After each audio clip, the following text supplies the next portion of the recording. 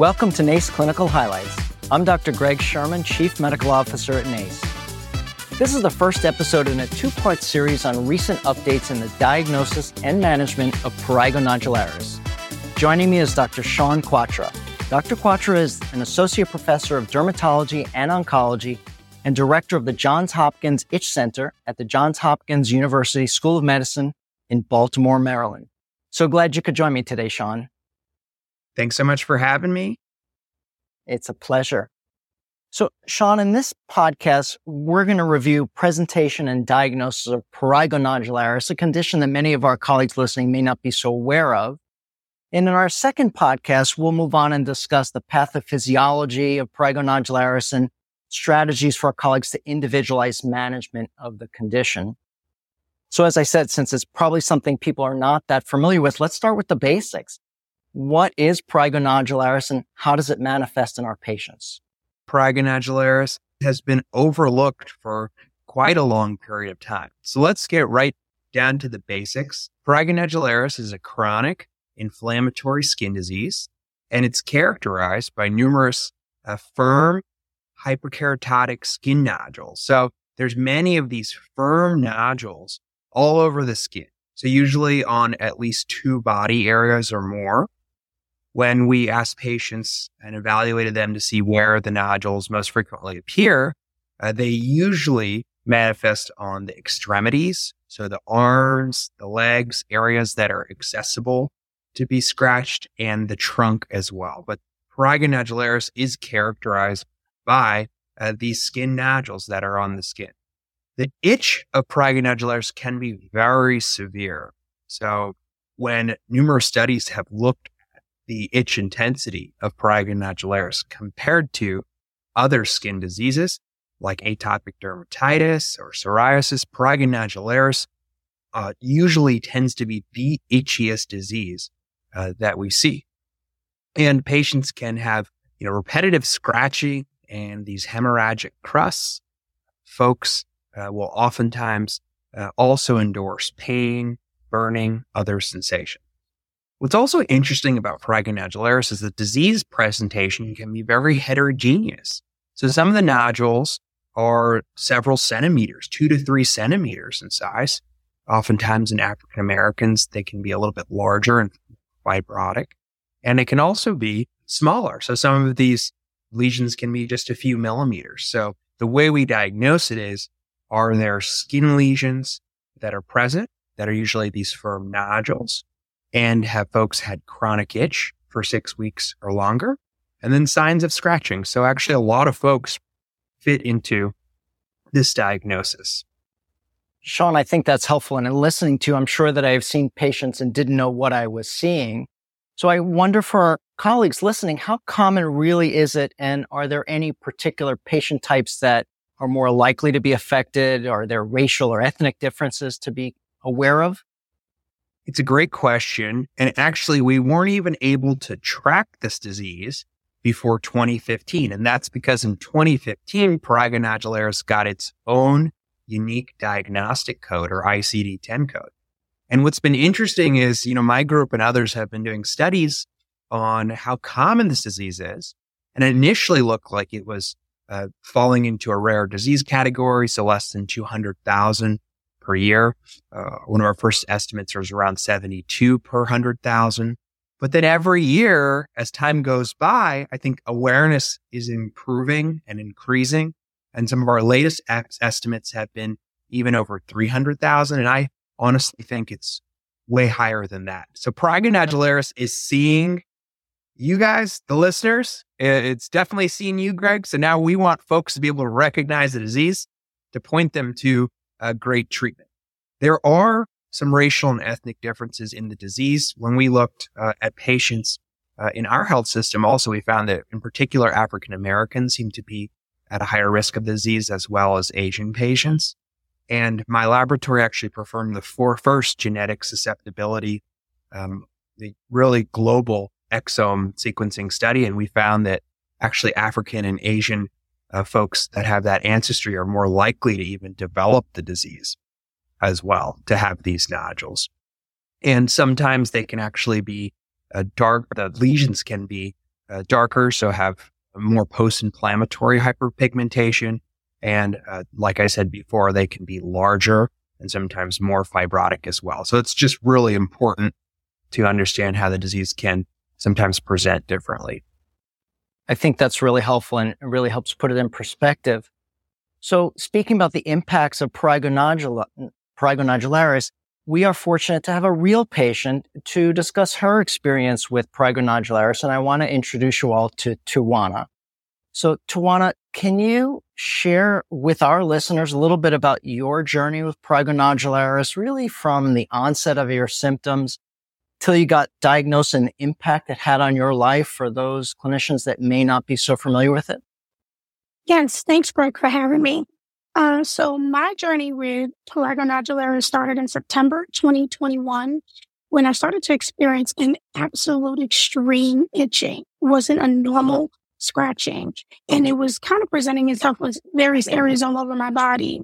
That went on for quite a while, and then about a week later, I started to notice these dark circles, which are now I know as nodules that would just appear on specific areas. It mostly appeared on my knees profusely, on the fronts of my legs, all over the backs of my arms, and all over my back. And the scratching was unbelievable, almost to the point of I couldn't even function because I was scratching so often and so much. There were times I would scratch and I would think that I would break my skin because the itching was almost like chickenpox on steroids. It was incredibly itchy. So I began to get a little worried because these nodules were appearing more often, and they started as almost like scabs. Like, you could almost scratch the scabs off if you scratch too hard. So I started to worry and decided to reach out to my PCP, who then immediately referred me to dermatology at Johns Hopkins. I met with a doctor there who evaluated me, and he wasn't quite sure what it was. He sent me for multiple labs and testing, and thinking that maybe that would be a way for us to get some type of a clue as to what this was. But all of the labs came back negative. He then referred me to an additional dermatologist, another level dermatologist at Johns Hopkins, who also sent me for a rash of tests. Now, let me tell you, the tests that they were actually sending me for made me even more afraid. They were sending me for labs for hepatitis. They were sending me for labs for lymphoma. They also sent me for labs for HIV. So to hear these words, hear these acronyms, hear these types of diseases, put even more fear in me. All of the labs eventually came back negative, and so then they referred me finally after several months. I got referred to Dr. Quatra. So that was really exciting to be able to speak with him and meet with him. And he was able to do a full evaluation, speak with his fellow colleagues, and then he came back and finally gave me my diagnosis. When I was diagnosed, it was August 2022.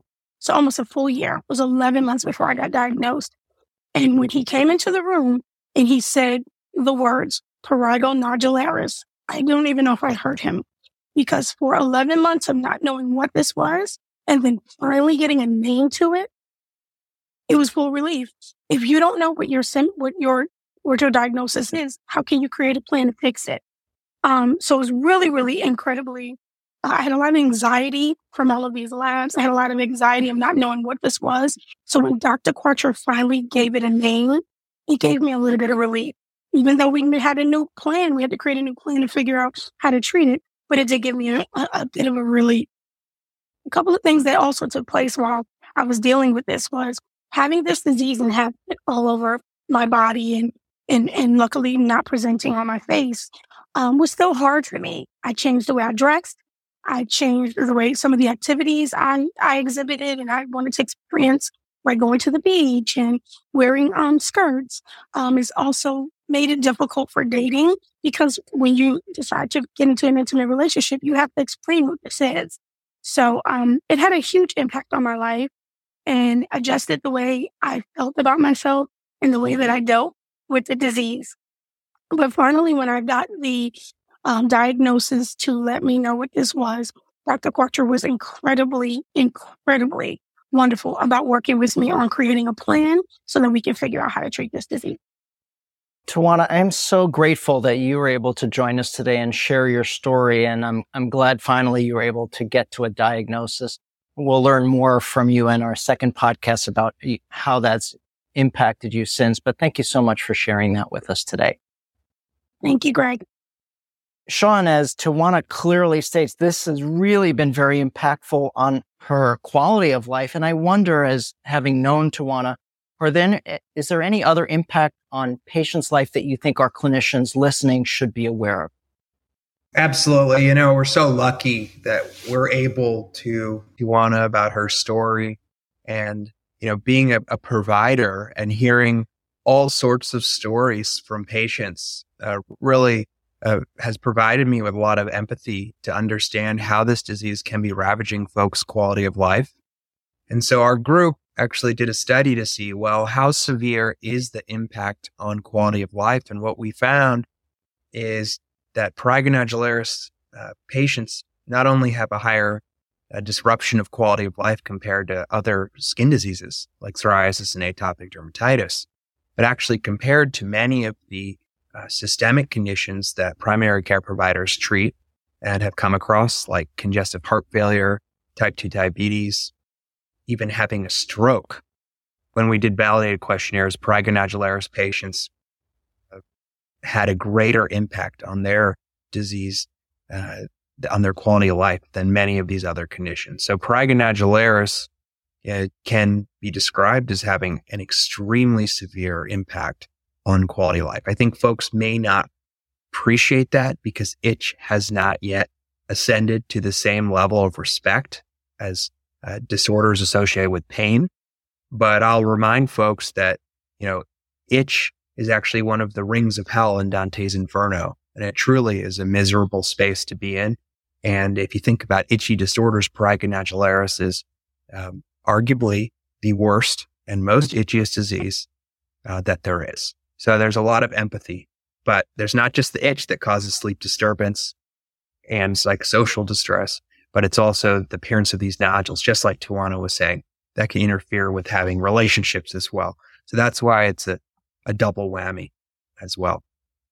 So I think overall, it's really underappreciated, the quality of life, but hopefully podcasts and other great medical education forums like this can shine a light on the disease. Sean, thanks for helping to pull that together. So should our colleagues be considering other diseases associated with prurigo nodularis as they're evaluating these patients that may clue them to the diagnosis? So it is important to, in the first evaluation of a prurigo nodularis patient, to do a basic workup.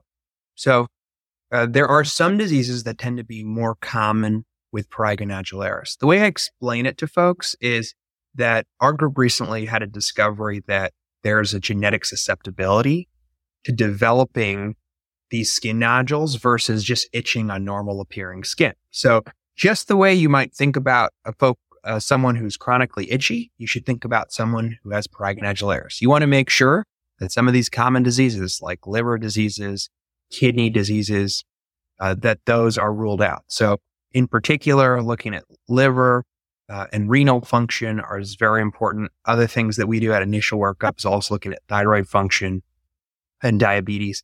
And then in certain situations, based on risk factors, it could be reasonable to do an HIV or hepatitis workup. Also, if it's very new onset, and especially so if there are other symptoms like fevers, chills, or night sweats, then you may consider a malignancy as well.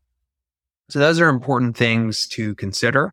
And I'd like to emphasize this is a clinical diagnosis. So if you just have, skin lesions, chronic itch over 6 weeks, that fits the bill for a diagnosis of prurigo nodularis. There are other skin diseases that can actually mimic and look similar, but that might be a little bit more of a complex patient that you may have also evaluated by dermatology.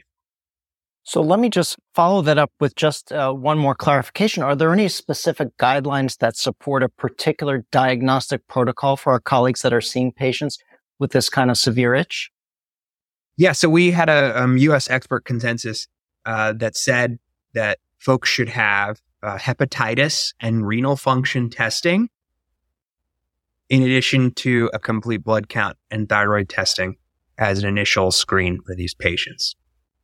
Okay. And then if we have the right clinical condition and laboratory don't give us any other explanation, then we should heighten our suspicion for PN and consider referral.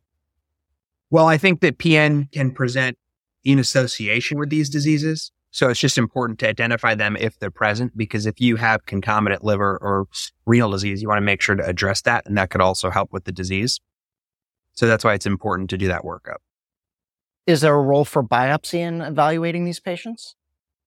Less commonly, because it is a clinical diagnosis. And actually, if you do a biopsy, it can be incredibly nonspecific because of the heterogeneity I spoke about with these lesions.